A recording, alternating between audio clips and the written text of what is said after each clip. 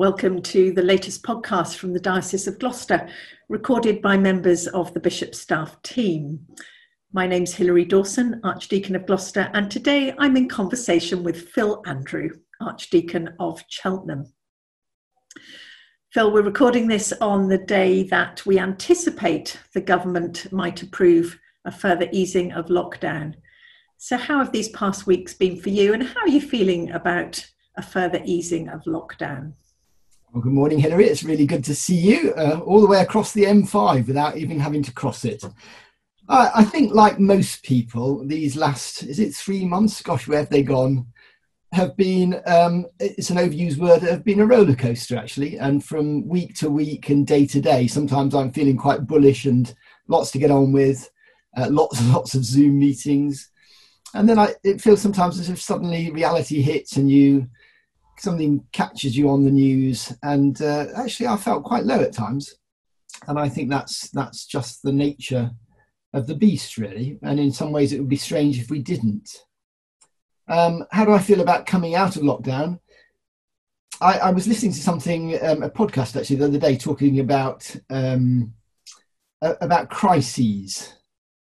And it was interesting, they were talking about three distinct phases often, and they were talking particularly about people who work in overseas disaster recovery.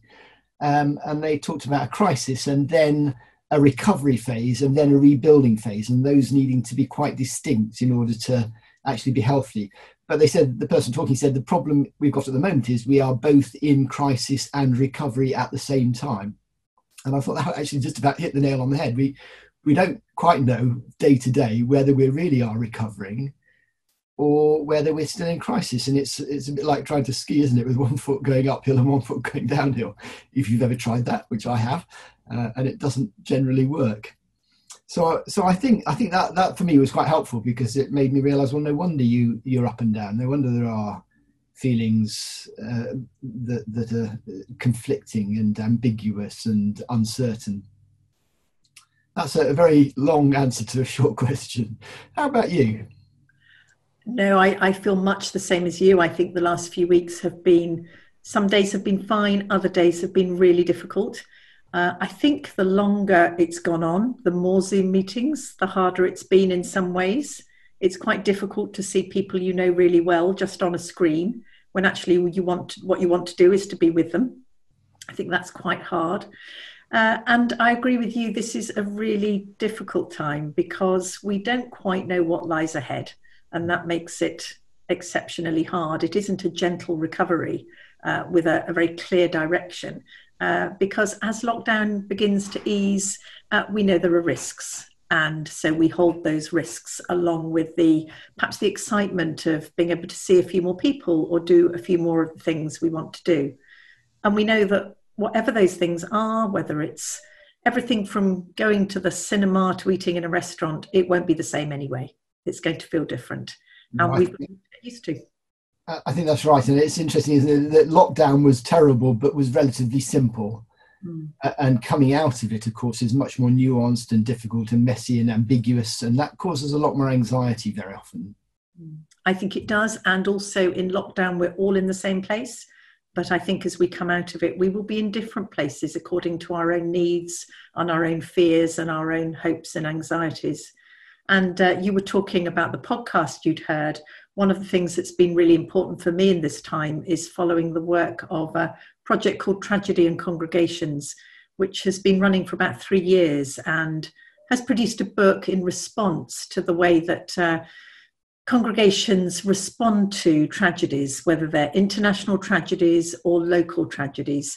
And I found that incredibly helpful, because what you said about that pattern really resonates, that there is a crisis. And then there is a period after that where typically people respond with great energy, almost heroism. And I think we've seen that across our church communities. I don't know about you, but I've been in awe of the way our worshipping communities have just been responding over these weeks in terms of activity and service and worship. But we also recognise that that's really hard to sustain, and people can then become a bit irritable or disillusioned And that's very hard to navigate. Have you noticed that around you? I have, and you sent me that a little bit from that tragedy area, and the graph I thought was really helpful. That sort of change graph with a high point and then a disillusionment and a low point. And I think the difficulty, you picked it up a minute ago, the difficulty is that different worshipping communities will be at different phases and different stages on the graph, and that actually is inevitable. And some have already got very excited about going back in and opening for private prayer and can't wait to open for congregational worship, and others actually are much more cautious and anxious about that. And I think I would want to say, actually, that's fine. You know, we don't all need to be at the same point on the curve. In fact, it would be very odd if we were. That's part of our diversity, both as congregations but also as individuals. I think that's right. And I think it's really important too, because we don't know what normal will look like. We have no idea. And actually this stage of uncertainty, perhaps that grumpiness and people being at different stages, actually we need to take our time, because we don't know what we're heading to, but also because at the moment we're trying to hold this tension between knowing that something really bad has happened and yet trying to reconcile that with all the glimpses of goodness that we're seeing around us as well. Now, we have that extraordinary thing of going through one of the most beautiful springs any of us can remember, with the goodness and wonder of creation around us, whilst people were dying. And that incredibly difficult juxtaposition. And actually, we need to allow ourselves time to process where God is in both the tragedy and the goodness. Yeah, and a lot of things that we take for granted have been disrupted, haven't they? You were just talking about grumpiness. You looked at me quite strongly as you said that, so I do apologise. But some of the things, you know, one of the things that we've lost is any sense of being in control. Now, actually, I think faith means letting go of control. But for me, and for, I suppose, if we're really honest, for most of us, we don't really let go of control, and here we're being forced to. And so in some ways, as Christians, we perhaps should be better prepared for that ambiguity and that uncertainty that lies ahead. I was reflecting the other day that the disciples really knew nothing of what was going to happen when Jesus simply said, "Follow me." They didn't do a risk assessment or a cost-benefit analysis, you know. Maybe we've just become too institutionalized, and there is something here to learn from in that. I think that's right. And I think that as we really look to our faith, this does feel like a time of rebuilding, and that will include faith as well. And actually just finding our way back to God and trusting God, and knowing that in this phase we're going to be doing things differently. And I think that requires, just as God delights in us, so we need to delight in one another. And that means being exceptionally kind and gentle and forgiving and generous with one another, because that's the way we'll navigate this time, I'm sure. Yeah, and finding different ways of doing that. I think one of the things that I've really missed is that sense of being able to experience the welcome within the body of Christ, within the family of the church. You know, for me, the heart of my faith is about the unconditional welcome of God, and we live that out when we're living out the gospel. We're living that unconditional welcome out, and that's meant to be physically, not just over Zoom, you know. And that's one of the things we've lost, and we have to find new ways of continuing that and rebuilding that and growing in that, don't we? And things will be different, and maybe some of that recovery actually is, and that rebuilding also means some dismantling, and maybe we need to be open to that as well. I'm sure that's right. I was really struck in the latest blog on the Tragedy and Congregation Project. Hilary Dawson speaks of us being at the edge of our known world so far. And that for me is so striking. We don't really have a map or a chart for the next step. And that requires immense trust as we move forward, and a reshaping of what we know, taking with us the best of what has been, I think, into a different future, because actually our job is to serve the world that God loves. So I guess part of me doesn't want to agonize too much about what happens as a church, but actually what it means to be a church in the world. Yeah. And so we need to be agile, don't we? Actually, again, it comes back to following Jesus without too much baggage, so that we can respond to what he's calling us to be and do in the world around us. Yeah. Yeah. And I think for our worshipping communities, this bit is going to be demanding because we're going to have people who will perhaps not want to come out, people who will want to gather in a building again. We're going to have all sorts of questions about what we do and how we live in our wider communities. And it will take time to work through those. And that will involve change, and it will involve loss, won't it? And that means probably being ready to ride that curve we've spoken about several times, individually and as worshipping communities, which isn't very encouraging for some people who hate change and loss, yeah.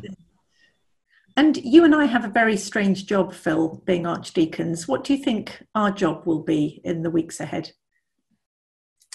We do have a strange job, and I think one of the things about this lockdown is it's sort of brought into question what exactly is at the core of our job, because it's very easy as an archdeacon, isn't it, just to be kept busy by spinning plates, and a few of the plates have fallen off, and a few have kept going. And I think probably part of our job is to try and be as unanxious as we possibly can be. And find some way of reassuring people, and also saying to, I think particularly to clergy but other leaders within the church, you don't need to be a hero.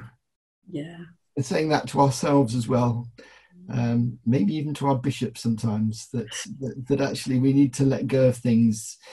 For me, ministry, there's always in ministry, in Christian ministry of any sort, a really fine line between what feels like success and what feels like complete failure. And I often say to clergy, we're very good at preaching grace to other people, but not very good at preaching it to ourselves. So I think one of the things I'm trying to do is to preach a bit of grace to myself, and to you, Hilary. So, but we need to hear that, don't we? And to not feel we have to do everything. We do. And I think the word that's coming to me again and again has actually been a key word for years for me, is the word faithfulness, because actually we're called to be faithful. We're not called to be superhuman. We're called to be faithful. And so what does being faithful look like now? Well, for you and for me, being faithful, I think, is being good pastors, good supporters, good encouragers. And for everybody else, I think it's starting the day with prayer and doing what we can to be, the hands and hearts and feet of God in the world. And that's all we can do. And we just do it in the best way we can. I think probably you and I are old enough to remember that number one hit, "One Day at a Time, Sweet Jesus." And that's probably not a bad slogan for the next few months. It's a very good one. And I think also hope is really important, isn't it? We really come back to hope again and again. That God does have that in his hands, really. I just realised I was a bit rude there. You're a bit younger than me, so probably you don't remember it. I am indeed a bit younger than you, Phil. In a moment, would you like to pray? Yeah. And before you do that, I wondered if I could read the verse of a hymn. Yeah. Which seemed to me very pertinent for where we are at the moment. It's a verse from All My Hope on God is Founded. God's great goodness I endureth, deep his wisdom passing thought, splendour, light and life attend him, beauty springeth out of naught, evermore from his store, newborn worlds rise and adore. Let's pray. Gracious God, we thank you that you invite all people from every walk of life and background to come and walk with Jesus. Thank you that you are the God of heaven and earth, of time and space. Thank you that in these present troubles, you are the God who is faithful and calls us to be faithful to you and to each other and to your needy world. And we pray for fresh courage where we need it, not in a heroic sense, but in a faithful sense. We pray for peace beyond understanding. We pray for your healing and your hope for those who are sick and those who are mourning. And we pray that you will bring us daily and weekly and monthly to new understandings of your love and fresh expressions of your purposes for us. Through Christ our Lord, we pray. Amen. Amen. Thank you very much, Hilary. Good to talk to you. Thank you, Phil, and good to talk to you.